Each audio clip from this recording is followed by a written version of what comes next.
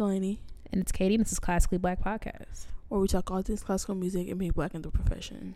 with trap beats playing in the background. Hey, y'all. Hello. What's today? Oh, no, it's not Memorial Day yet. Never mind. When's Memorial Day? 2 weeks, right? Yeah, 2 weeks. I just want to say real quick that for the next 4 episodes, if you hear laughing, kiki in the background, or if you hear air conditioning, I have no control over that. I'm not in my yard, so we move. Just want to say that. So if you hear a little, I don't know to tell you, or if you hear just joy, not Joy the person. I mean, it is Joy the person, but you know, you hear like joy and peace in the background, like that's my sweet mates. We having a good time. God bless it. I pray we are also having a good time in 4 weeks. Amen. I say.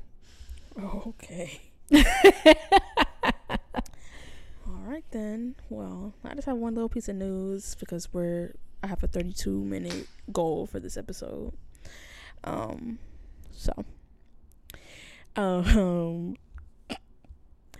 National Sawdust is partnering with Chamber Queer, which is an organization with the mission of highlighting historically underrepresented queer figures in Western classical music, and providing intersectionally inclusive space within Western classical music for artists and audience.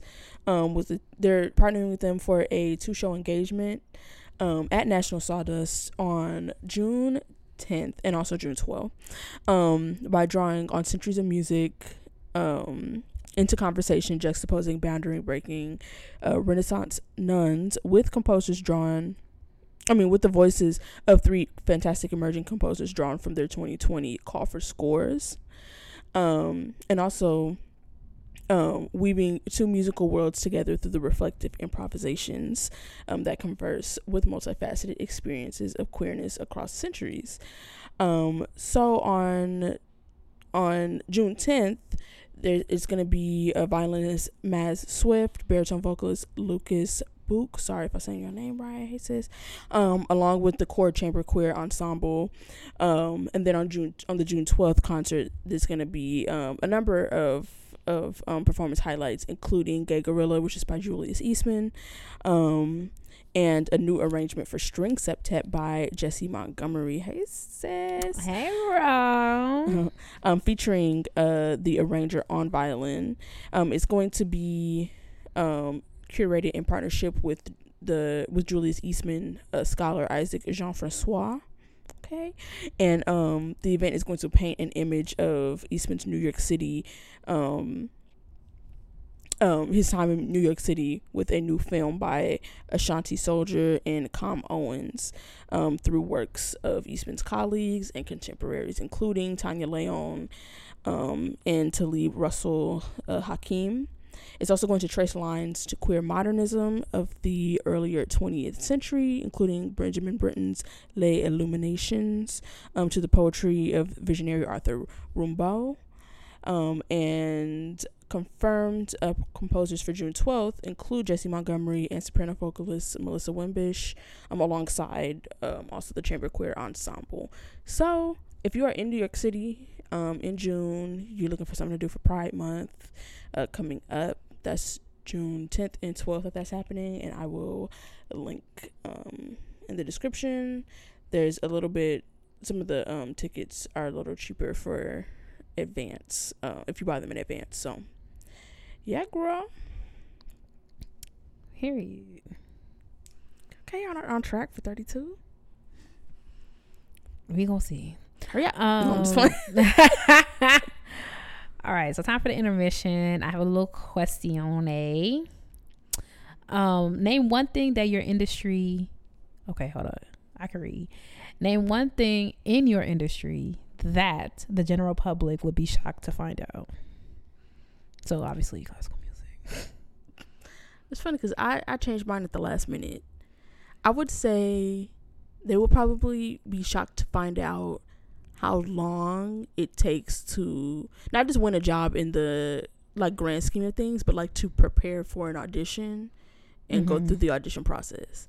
So I remember there was a time, and you're gonna know what situation I'm talking about. There was a person who took an audition for a major audition. A major audition. Oh, okay. A principal audition for a major ensemble, and was like, I worked hard for 4 weeks to do this audition. And I remember talking to my mom about it. I'm like, and they talking about 4 weeks, and she was like, well, what's the problem? I'm like, 4 weeks, and then I realized that she don't know, like, she doesn't realize how freaking comical that is. 4 weeks. Yeah. I would have walked into it. I prepared more for like summer audition tapes for 4 weeks. Mm-hmm. Like, I would prepare for more than 4 weeks for something like that, let alone I'm doing major orchestra audition, principal audition. Like, especially when you don't take auditions. Like, I mean, I ain't gonna say so much, but you don't really be taking auditions like that. And it's like, yeah. I'm all for, like, you need audition experience, and the more I'm getting into it, the more, like, because I used to really get on my nerves, because, and it still kind of does. I was talking to Martin about this. I think it's like an incredible place of privilege. I really hate when people say, like, oh, like, you the point of the taking audition is not always to win. I'm like, that's an incredibly privileged thing to say, because you're asking someone to pay $500 for a job interview, $500 plus. I mean, unless the joint is in your city, like, I feel like that's incredibly privileged. However, like, the point when I realized is, like, the more you take auditions, the more you know how your body acts, the more you can prepare. You just get better at taking them, because it's really like a mind game, right? But, babe, I think you could also control the ones you take. Like, there are even some, like, you know, I be planning my little auditions with Jen or whatever, and there were some that would be like, yeah, let's wait on that one. Like, she'll be like, unless you absolutely want the experience, like, she'll send me the stuff, I'm like, I feel like you can win this one, and then she'll be like, yeah, no, because it's just like, you know what you finna go in there and do. And the fact that, like, yeah, I don't know, I know, like, I'm conflicted, and then you take that audition and be like, yeah, orchestra's not my thing. No, babe, it's just like, you didn't, I mean, orchestra could not be your thing. Anybody not saying that. I'm just saying that, like, you can't take this principal audition, not even advanced, you barely advanced past the front door, and then be like, oh, orchestra's not my thing. Okay.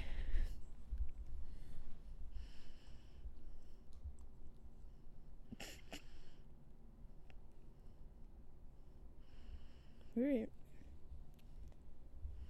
I feel that wasn't that bad. I didn't say that bad. No, that's not that bad. No, I was waiting for you because you said yours. One thing I feel like the general public. What was mine? I forgot. Oh my god, I forgot mine. It wasn't about audition. Oh, okay.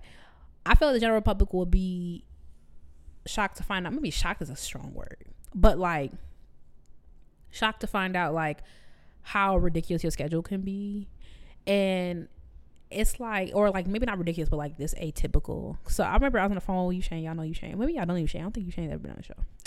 Ushane's like my closest friend, childhood friend. And I was on the phone with him at like 11 p.m. I'm like, yeah, I gotta go because I need to edit a video and I haven't eaten dinner yet. He's like, girl, you might as well skip that dinner thing and just drink some water. And, like, you know, like, whatever diet culture is, like, yeah, I probably shouldn't eat no dinner because it's like it's too late. But it's also like, girl, you. Oh, sorry, what? I didn't mean to interrupt you, but I meant to send you this thing. I wanted to read it before I sent it to you. About apparently there's this new study saying that's like. Yeah, I saw that too. I saw it like a year ago because. Oh, it's new. It's new. Like, it was like a month ago. Oh, send me that. Yeah, I was like, well, I went to send it to you, but then I was like, oh, let me read it first before I send it to her, and you know how that goes. Because the reason why I kind of let that go, because I remember, like, well, people don't know, like, well, like 2017 I lost a bunch of weight and then the pandemic happened, so now I'm doing the best I can. But 2017 I lost a bunch of weight, and one of the things I took on was I don't eat past 8. And then when I got on TikTok, a lot of nutritionists are like, that is false. Like, you could eat whatever time you want, it does not matter. Because I feel like I grew up hearing, like, don't eat late, because I don't think my grandma said it would gain. I don't think she cared about gaining weight, because you really can develop acid reflux. Like, because I used to have a friend whose mom worked in healthcare and worked a night shift, and she would come home, not a night shift, but she would work like that 3 to 11, 3 to whatever, you know that shift I'm talking about, whatever, that second shift. she would work that and then would come home and eat, and then she developed acid reflux because like she would eat and then go lay down. But it really had me like, I went to go warm my food. I'm like, you shut up. Went to warm my food and put my food back. And I'm like, first of all, Katie, tighten up. But secondly, it's also like, you don't know my schedule. Like, you work a 9 to 5. Like, I just came back. I had a rehearsal from 7:30 to 10. I had my little YouTube thing I had to edit, and now I'm finna eat. And like, one thing about me, I like eating to be my last thing, so I could just enjoy my meal, have my little YouTube video. Like, I'm really bad with that. I don't like a whole eat dinner and then keep working. Like, dinner is the last thing I'm gonna do. Eating real quick, and now I gotta go do this. I'd rather do the thing first and come back and eat. especially if it's like a good meal. Like, I could do like a little 1-2, maybe some leftover, but like my leftovers be hitting low key. So eating has to be the last thing I do. So it's like I've been doing stuff all day. Let me have it. It's like show food. If it's a Friday night, got me a little drink. Like, eating is going to be the last thing I do. So I'd rather work and eat at 11. But there was like a couple weeks ago, where it was like 4 nights in a row eating at 11, and like that started to get to me a little bit. So I had to do that whole eat and go thing. But yeah, and then I remember the next day I was at a concert, and my stand partner, I love her, shout out to her. She's like one of my favorite stand partners. She's one of my favorite people to sit with because it's a good time.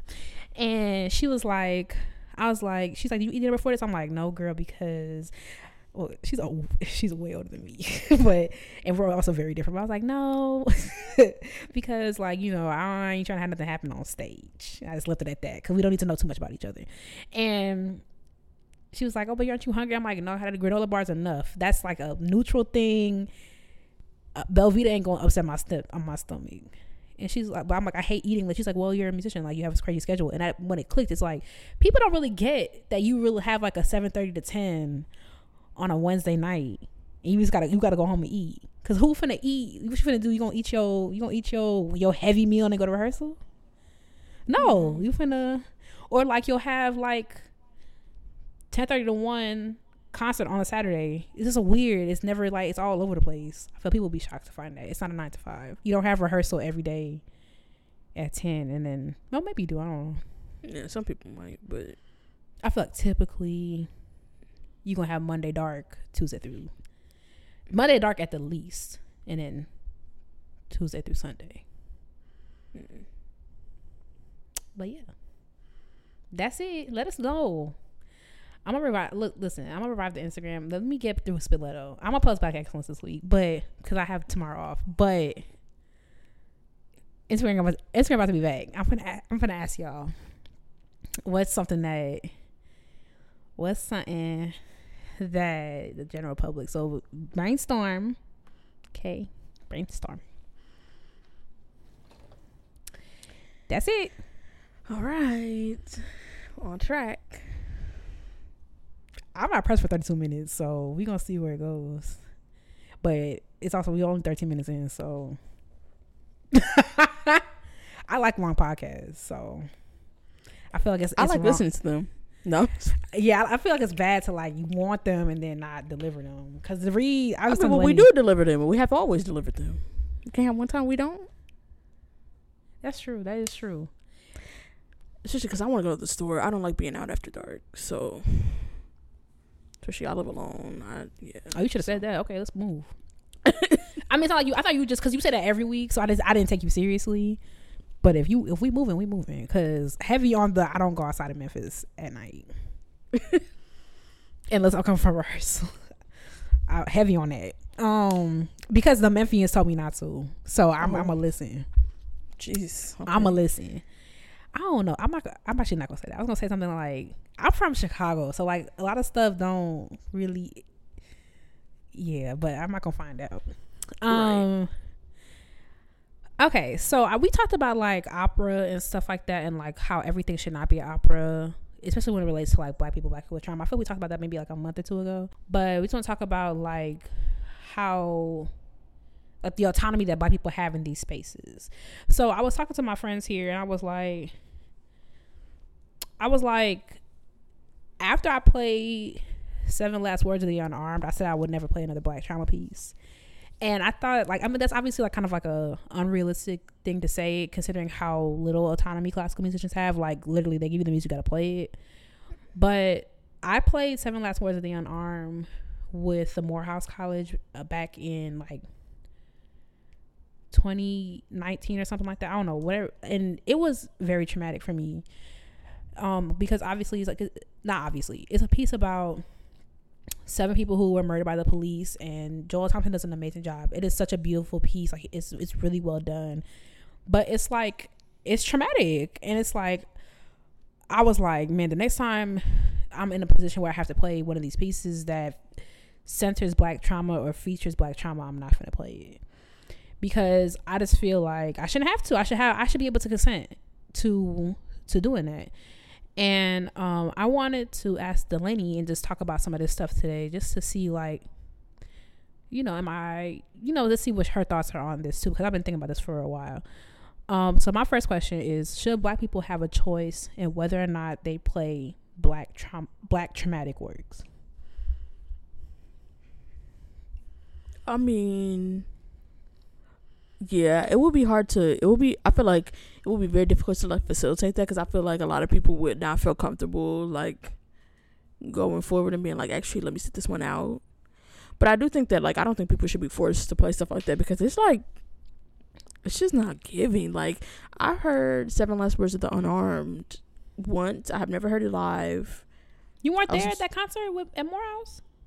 I remember when you was playing that, but I wasn't at that concert. Oh, you were at Artina's concert, because I remember you being in that church, because that church we went to, that's why I thought you were there. Remember that church where Artina played the Price concerto? It was at that same church, and I remember you went to that. Okay. Oh, I see. So I thought you were there. Yeah. Okay. And I've seen it on video, and that's enough for me forever. Like, shout out to Joel. Like, great piece. But however, it was freaking like that. It had me on the ground. Like, actually, I don't even want to talk about it no more. Like, when I tell you, you could hear what they say. You could hear a mouse piss on cotton after that piece. People didn't know what to do. Gosh. They didn't know what to. It's traumatic. It's traumatic.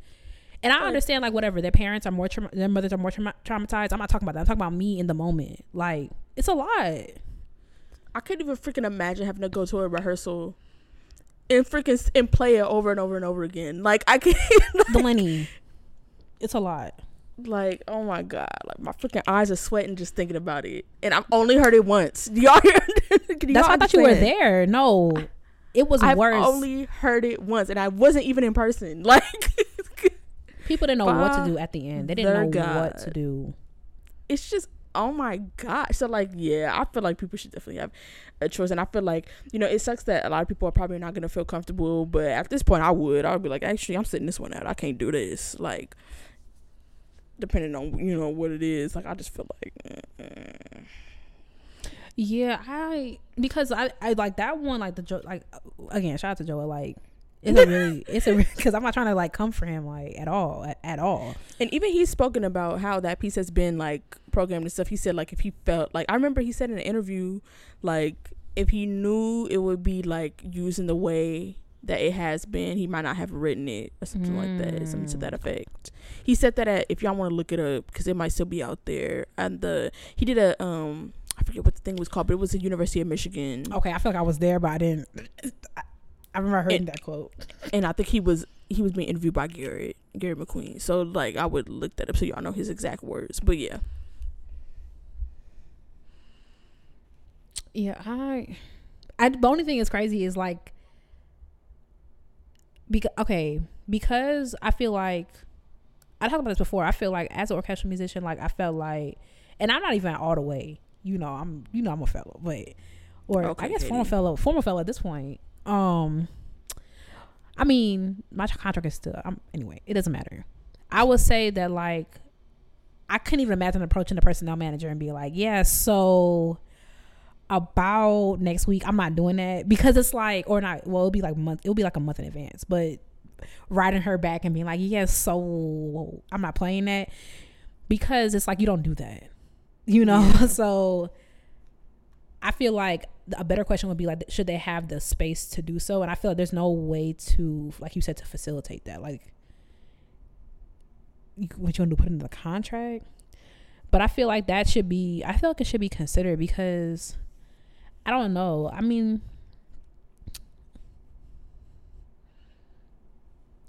I feel like black people, like this creator on TikTok said this, like, did I say that on this show or was I talking to you? I can't remember. But there, like, he makes a lot of like Black history TikToks, and he made one about a lynching, and a very traumatic one because the lady was pregnant. And someone in the comments was like, whoa, I wish he put a trigger on this. And then he commented back, he's like, my people have never had a trigger warning. And it's like, I understand that, but like, I'm at work. You know what I'm saying? It's like, I don't want to play, I don't know, like, it's a lot, like, it's a lot. Yeah, I feel like, yeah, I don't know. I get that, but I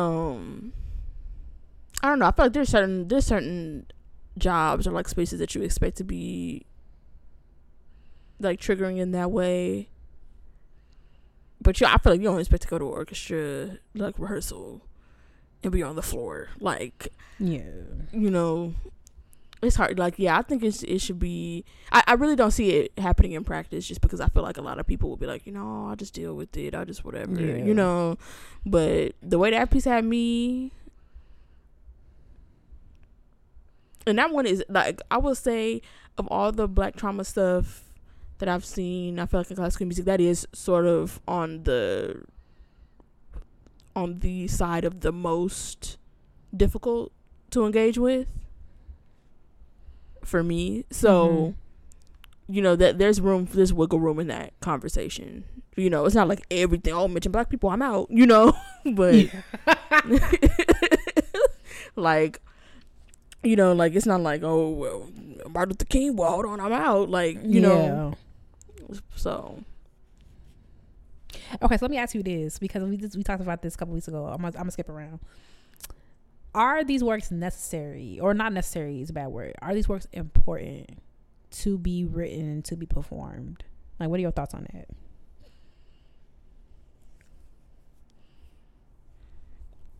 I mean, yeah. I think I think if the composer feels called, if you got something you want to say about this, or a story that you think it needs to be told about this, then I think that's important. I also am very woo-woo when it comes to art. I don't even think art needs to have a purpose or an importance or whatever. Obviously, this is something a little bit different, but yeah, I feel like it's really not my place to say whether or not it is, but I think it certainly can be. Do I think it's something that is necessary for me to consume? Not really. But I do think that I'm sure that these works have played a part in bringing some of these stories to people's consciousness that would have never known about it. So I think that in itself is important, I suppose. Yeah, that was my point. The fact that, like, I think when we were preparing for this, you said that we are literally seeing history being erased constantly. And then a lot of people, like white people, gaslight us and be like, it was so long ago. Like, literally people like my age or like say stuff like, oh, it was so long ago. People my mom's age, oh, get over it, so long ago. So it's like, I feel like this stuff is important to like know, you know, to educate about it. Especially like, there's not really many places if you can't go to school and learn about stuff, it's like what's left, you know, like museums and art, you know. So, and I mean the internet, of course, but yeah, I mean Twitter, but it's like there's not a lot of other spaces, and also there's no guarantee that whatever you're reading is going to be true, right? I mean, that's true for school too, so literally I guess we're just to the wind.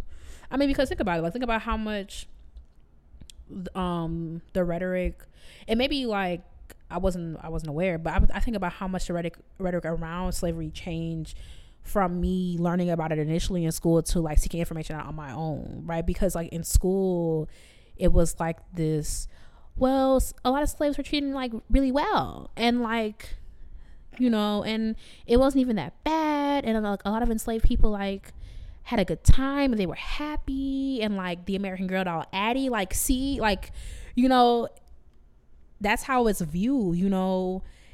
And that's literally, they were literally shaving heads, probably not shaving heads, and using hair to stuff chairs. So we will literally never know how bad it was. Like, there's really no way we will know how bad it was. I think they're necessary, but like I ain't finna go to all of them, I ain't gonna hold you, but I think they are necessary, but I also think that what I would like to see is more balance. I feel like that's what people are screaming for anyway. It's like, yes, you can write like the Middle Passage opera, but it's like, can you write a little something about what? Not the Middle Passage opera. Can you write a little something about, like, you know what I'm saying, like a little girl who wants to be a fairy princess? Like, I don't understand. Like, you don't think it's gonna sell? I actually feel like it would sell. Like a black, like, little Alice in Wonderland type of vibe, that would sell. Are you kidding? A little comedy, you know what I'm saying? A little comedy opera, like, I don't know. I feel like it's like, yeah, art imitates life and stuff, but at this point, life is very dismal. Like, it's getting bad. Like, mass shootings every freaking day. The earth is dying. Like at a certain point, art needs to start imitating what we want life to be, or it needs to start imitating something the fuck else. Like, I'm sorry, because at a certain point, it's like, just life is just, it's too lifey. Like, we need something else, because I feel like people have lost. Like, I can't remember the last time I seen, like, we need some more comic operas. I just saw somebody tweet that, like, we do need some more comic operas. There needs to be some balance, because I do think, you know, people are learning stuff. But there's been it's going to be hard, because there's a lot to balance. We've gone such a long time without having any black stories that, like, I feel like it doesn't surprise me that there's no balance there, because that's also the reason why we are getting an influx of black stories now, is because of black trauma. Mm-hmm. It's because, like, y'all was murdering people, and now we're talking about, you know, standing up to racism and stuff. So, like, the how we got here makes sense, but now we've been here for 2 years at this point. Let's look at restructuring and let's maybe tip the scale a little bit so it's a little bit more balanced. And I also have to say, like, art imitates life, like, of course, but also there's a lot of beauty in life and a lot of joy in life as well. So it's like, why don't y'all imitate that? And I'm not an artist. I'm not finna tell you, okay. I'm not finna tell you what to do, obviously, because you're an artist, but I'm just saying, like, yes, art imitates life, but, like, is there a war in Ukraine? Is that ice cap melting that nobody cares about? I was like, so no one's concerned about the ice cap? Like, it's literally the size of Delaware. And somebody was like, so how big is Delaware though? Like, come on, Katie. And I was like, okay, sizable. I don't remember who it was, because I really would say who it was. I just can't remember. I was like, I feel like we should be concerned about that. No one cares. And it's like, yeah, it's all that going on. Our babies literally starving to death because it's a baby shortage formula. Gosh, because I forgot. Not a baby shortage formula. That's not what it is. A baby formula shortage. Oh, the baby formula. The way they're carrying on, it's not about to be no baby shortage. What's the opposite of a shortage? Influx. Supposed to be a baby influx and a baby formula shortage. I was reading about the baby formula shortage. It's actually, like, I read too much about it because it made me kind of sad, because there's no solution. Like, you can't make baby formula. What's it made out of? You said what? What's it made out of? All types of these, like, fortified vitamins and stuff like that. But yeah, what was I about to say? But then I was like, my family grew very poor in Jamaica, so it's like, I know they wasn't. And also, I feel like one of the main things about this whole like stupid thing we're doing right now with abortion and, like, men overstepping their bounds and not separating church and state like we're supposed to be doing, is the fact that, like, I feel like a lot of y'all don't really realize, like, how difficult it is to breastfeed. Like, I was pretty old when all my cousins were born, so all my younger cousins were born, and it's like I don't think any of my aunts breastfed because it's actually very difficult to do, and like, or and if it's even if I might have one that did and she didn't keep up with it, because it's also you have to go to work, it's not comfortable, like you don't produce enough milk. She also had twins, like it's not easy to do. So, and also not everybody can do it, right? So it's like, but I'm also wondering, like, what was they doing? And there was like an old baby formula, like one from like the 1950s going around, like condensed milk. I looked it up and I'm like, what are these mothers gonna do? So I was nosy. So it's like condensed milk, like molasses, like pure water, whatever it is. And people in the comments were like, yeah, that's what I grew up on, I'm fine. So it's like, are they though? I mean, it was the 1950s. I feel like stuff was like a little dicey. And that's what I came across. There was this lady, she's a like a historian of, like, I forget, not of like babies, but like, yeah, like of motherhood rather. Oh, that's cool. She's a scholar of motherhood and a professor and stuff, and she was like, I'm hearing a lot about this thing, and people are talking about, well, you know, breastfeeding this and what are people doing and how did they, and she was like, what was happening was babies were dying. That's what was happening. Like, yeah, babies were dying. So okay, and it's a whole thing. I'm gonna try to find it because I read the whole entire thing. Like, people are like, oh, well, you know, and she talked about the alternatives and how some of them worked, some of them did not. They were nutritionally that were not, you know, the nutritional equivalent to actual baby formula, and some people may have turned out okay, as in like functional, but some people did not. A lot of babies died. Like that's what she was like. Jesus. That's the reality of it. Yeah. New York Times did a thing on it, because I get the little, I talk about it all the time. I get the little newsletter, and like if every once in a while they link the article, so every once in a while something spikes my interest, I'll click on the article, and I was like, there's a baby formula shortage. So I was like, what the heck is going on? And they were saying it's like, do not make your own baby formula. Like literally do not do it, because like, yeah, your baby won't be hungry, but there's stuff they put in baby formula to like help with brain development. And it's like, and that's why I was thinking like, well, I feel like my grandma didn't have no freaking baby formula. Like they couldn't afford no baby formula. But then it's like to your point, like, okay, how many of my grandmother's peers made it in rural Jamaica? Exactly. So it's like, and especially like with Summer Walker, who were feeding her baby honey. Babies cannot eat honey. Like they cannot. Did she actually know, or was she just talking out her butt? I hope, but she was saying all kind of other stuff, talking about feeding it honey, talking about feeding. Oh, they only need a couple peas a day. I'm like, bro. First of all, so stupid. First of all, this baby needs everything that it can get for brain development, because I know for damn sure it's not going to inherit it from you. So like. Please, like, the baby needs brain food, like. But yeah, I'm gonna try to find that thing, because yeah, she was talking about all the alternatives. She was also talking about the problem with breastfeeding, not just people who can't, but like also you're talking about babies that have been abandoned or given up for adoption, or mothers that have health issues. Like there's a lot, latch issue. Like there's just so many things that could go into breastfeeding. Also, y'all be punishing people for breastfeeding in public, not giving people time away from their jobs to go pump. Like it's just a whole lot of stuff. Like y'all want people to jump through hoops, and y'all want to force people to have babies, but they can't feed the babies. How that work? And also, like, okay, so y'all now, because I just saw about the news about Oklahoma today.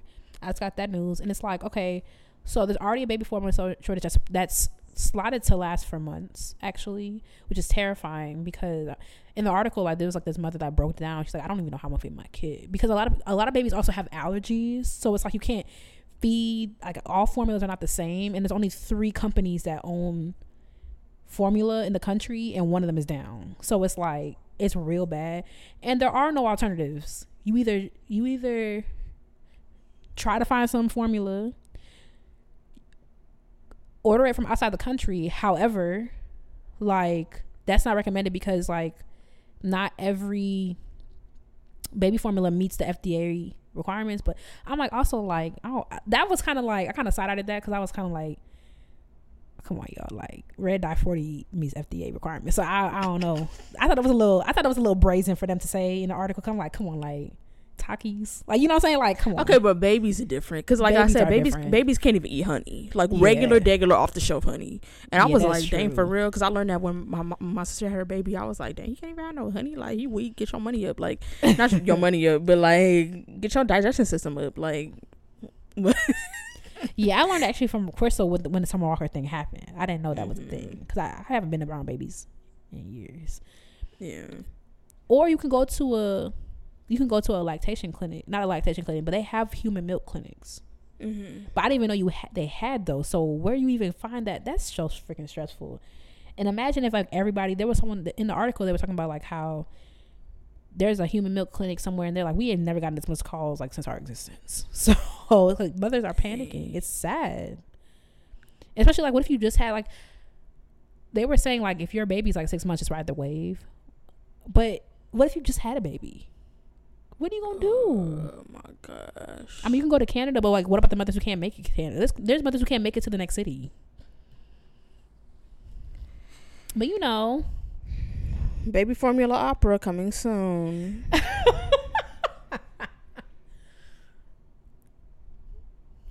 Oh, I have one more question. It's kind of unrelated, but like I want to ask it since we're talking about this.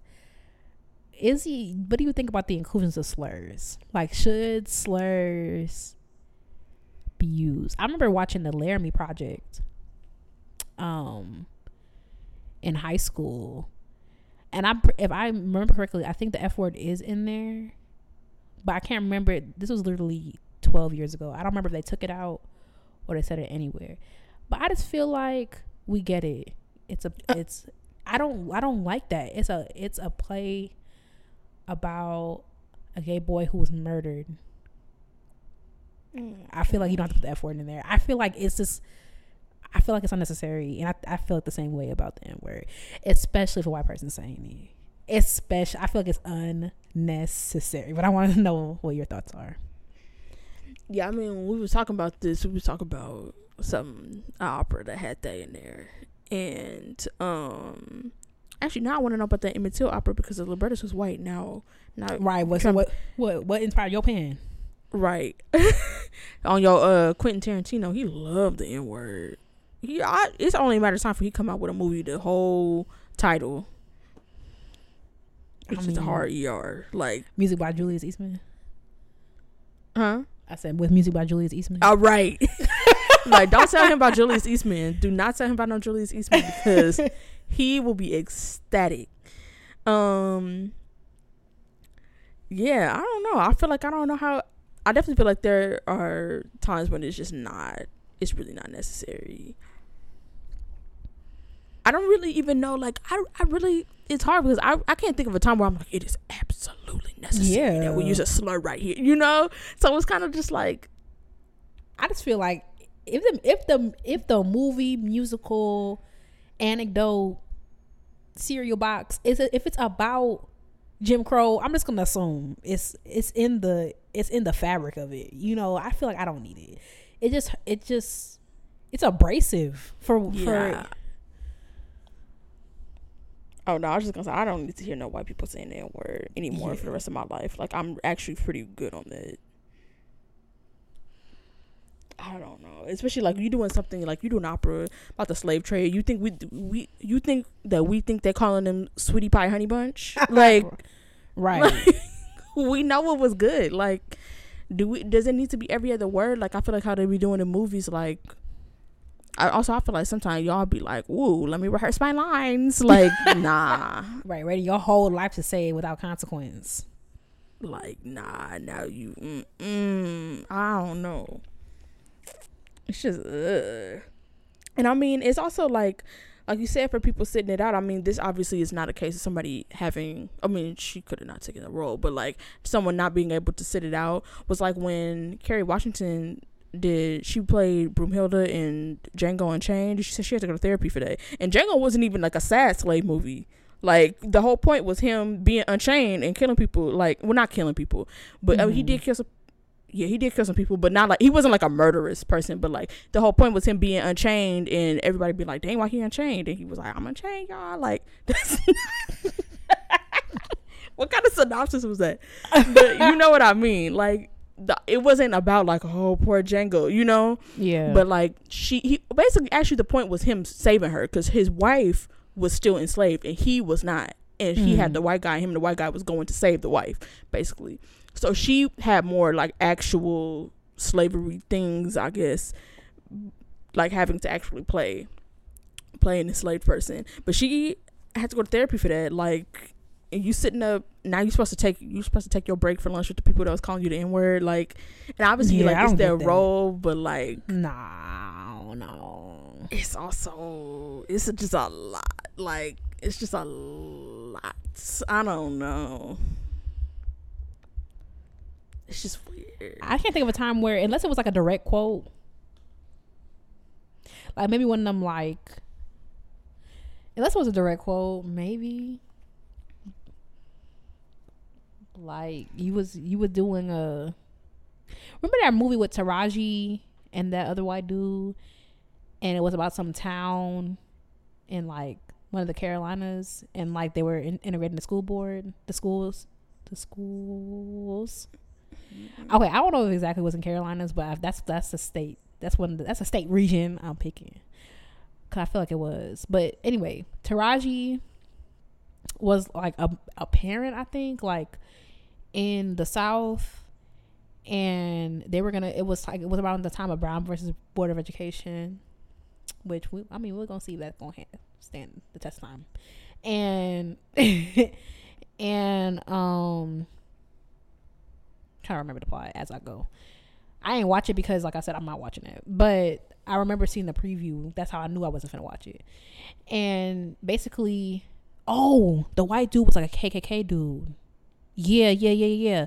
The white dude was a KKK dude, and they were on opposite sides of the tracks, right? And they had to obviously she was fighting for the integration. He was like, no, my kids are not going to school with black kids. And by the end of the movie, they became like friends or whatever, which is like ridiculous to me, because I feel like what? Or like they became cordial. I don't know how to see the movie. Someone can correct me. Don't do too much though, but you can correct me on Twitter. I ain't watch it, so don't keep it cute. But yeah, they end up becoming cordial. So, but maybe like if it was something like that and there was a direct quote that the actual KKK dude said, I could see that. Like in his real life, he said like this quote about why he doesn't want his children to go to school with, an N-word kid, and that was a direct quote. That's probably the only time I could see like, okay, let's put that in. But also, like, why are we using that quote? He ain't saying nothing else. That was the only thing he said. You know what I'm saying? I that's like the closest I could get to it. But I still don't see I still can't see why you got to put a slur in, especially like we already here. It's the atmosphere already tense, and why we got to add on top of it. And I feel like also people be hiding behind historical accuracy, and it's like, it's not a documentary. Like y'all, like that's how like people, whenever they want to defend some racist stuff, like for example, the Little Mermaid, they was like, well, Ariel was in the Nordic Sea, and it's just no way, being that far in the ground, she would be able to be black. And it's just like, there was literally a singing Jamaican crab in the thing. I'm like, it's not a marine life documentary, bro. It's a literal fictional mermaid cartoon movie that's being adapted into live action. Please, she's singing underwater. She is a half fish, half woman that got turned into a lady with legs by a purple octopus lady with a buzz cut. Like, not a buzz cut, but like with an Ellen DeGeneres haircut. Like, let's be serious. And also, like, the only distinguishable feature about that girl, like literally the two things about her that is important to the plot is that she could sing and she has red hair. Halle, last time I checked, Halle got one of them things and you could buy the other thing. And there we go. And if Sebastian is Jamaican, I feel like the locks kind of line up. Girl, like, you have to, I could even see, like, if they did a Mulan remake and Miss Mamas was from St. Croix, we could have a conversation. Yeah, like how they had to, they were trying to get Scarlett Johansson to be Mulan. Were they even mad about that though? Yeah, they was. Oh, okay. Okay. I won't do too much, but it's just like, The Little Mermaid, I feel like The Little Mermaid we saw with Cinderella, there was no distinguishing. And also, I want y'all to really remember that those stories were actually heinous. They weren't these cute little exactly. Like, yeah, y'all didn't have no problem when y'all was changing from Brothers Grimm to little fairy tales. Like, I don't know. I feel like, no, go ahead.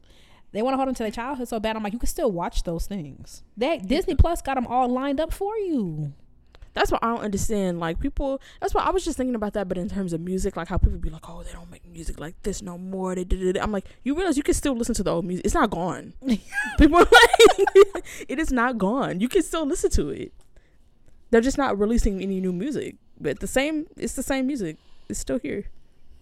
And also, like, if you people who like that, if you look, you can find it. Like, okay, they don't make like Luther Vandross anymore. I'm like, but if you want some good, like, whatever R&B, like, you act like Jasmine Sullivan ain't releasing music. Like, you have to. If you look, you can find it. You don't want to look. You think everybody making music like Bad Baby. Okay. Listen, Miss Catch Me Outside, she just bought a mansion or something. She's doing well. How about that? She is. I didn't say she's not. I just said I hope there's nobody that thinks that's the forefront of anybody who don't know that Jasmine Sullivan is releasing stuff, but they know that she is. You gotta be trying. I actually had her from Bad Baby in a minute, so she busy with her OnlyFans that she made $50 million from. A year? A month? She has made $50 million from it so far. Over 50 million, like 52. I was like, y'all are really trying to push me to the edge because I need something to shake. $52 million, please. She's smart though. I mean, like, that's very smart. Can I get a piece? Like, just a sliver. Like, I don't even need the whole 52. But yeah, as always, let us know your thoughts. Love to hear them. We gonna move on. All right, y'all. It's time for Black Excellence, where we hype you up, gas you up, and give you your props because there's room for everyone at the top. This week, I'm talking about Laquita Mitchell. I saw Laquita today, and I went to her. I was like, "Was you in Memphis?" And she was like, "Yes." You look familiar. I'm like, "Yeah, girl. I was there when we did Ode to Joy." It's not called Ode to Joy. It's definitely called Beethoven's Ninth Symphony, but that's what I call it. I call it Ode to Joy. Anyway, soprano Laquita Mitchell consistently earns acclaim on eminent international opera and concert stages worldwide. I'm gonna read some of the stuff she's done this season because honestly, if we're trying to keep it under an hour for Delaney, ain't no way. I'm not playing. Okay, so she's currently doing Omar for Spoleto. She performed the soprano soloist in the world premiere Pulitzer Prize winning composer Paul Moravic's Sanctuary Road at Carnegie Hall in 2021, which was nominated for a Grammy for Best Choral Performance.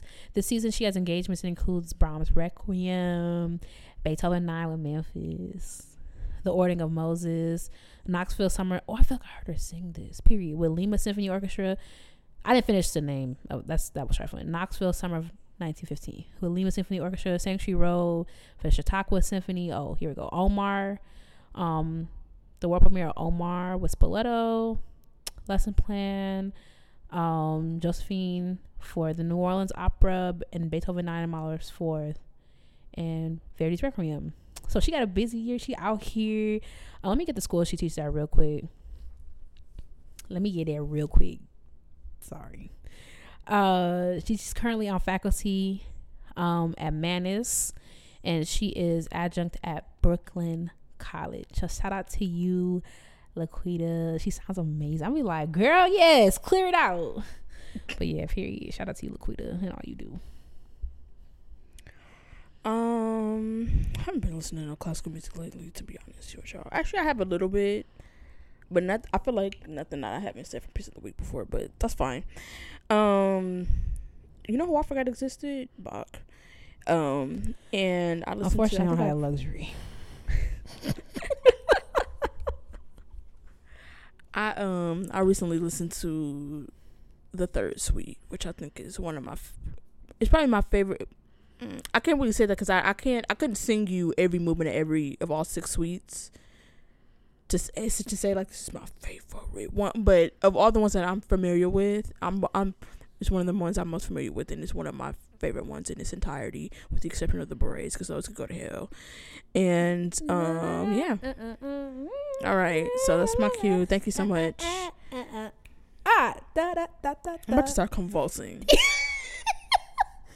This is so traumatizing. You don't like the berets? They're cute. I don't even know. It's not. I guarantee it's probably nothing about how they sound. It's just one of those things. Like, it's just very traumatic. I had a very bad performance with them. They've never sounded good. It's like when you throw up eating a food and you can't eat it no more. It's like that, but for performance. I feel you and I understand. I've had actually multiple bad performances on those. I think the bottom line is I can't play them. So. Yeah, I was about to say he could go to hell, but he might already be there, or I don't know. He could have been a good person. So I just mean, like, it's not like he going somewhere. He already where he at. You know, he been dead. So like been dead. I don't even think anything left in the casket. All right, that's how cute.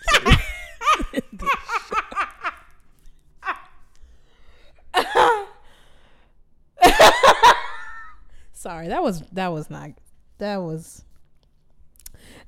great, but it was funny. So I feel like that's the slogan of Classically Black. Instead of all things classical music and being black in the profession, we should change it to the Classically Black. It wasn't great, but it was funny. Or it's not great, but it's funny. Yeah, I mean, I'm here for it. I mean, we just get on here at Kiki. Mm-hmm. That's my if y'all knew how we plan episodes, especially today's, like, that was hilarious. Like, I told you any other week, I'm like, I'm not a serious person, but you know, we move, and that's all that matters. So. Okay, let's go. Thank you for listening to the Classically Black Podcast. Don't forget to follow us on social media at Classically Black Podcast. If you have a piece of the week suggestion, a Black excellence suggestion, or intermission, send an intermission. Say, okay, Amare, not too much. I got you. I'm gonna do it. Okay. You've been saying that for like 2 years, girl. That was violent, and it's been a year. I've been saying that actually. Send us to Classically Black Podcast at gmail.com. Or DM us. If you're Black, join ISBM. We got a conference. What day is a conference? It's a convening. The convening is on. Have we announced it yet? Oh, I should wait, huh? Yeah. Oh, it's not on my calendar, so I can't even tell you. So that's good. Just wait to hear about that. But it's coming up. It's in November. Yeah, ISBM, isblackmusicians.com, isblackmusicians on social media. And if you join ISBM, just sit tight, okay? We got you. Okay. Talk to y'all next week. God willing. Yeah, if the Lord allows.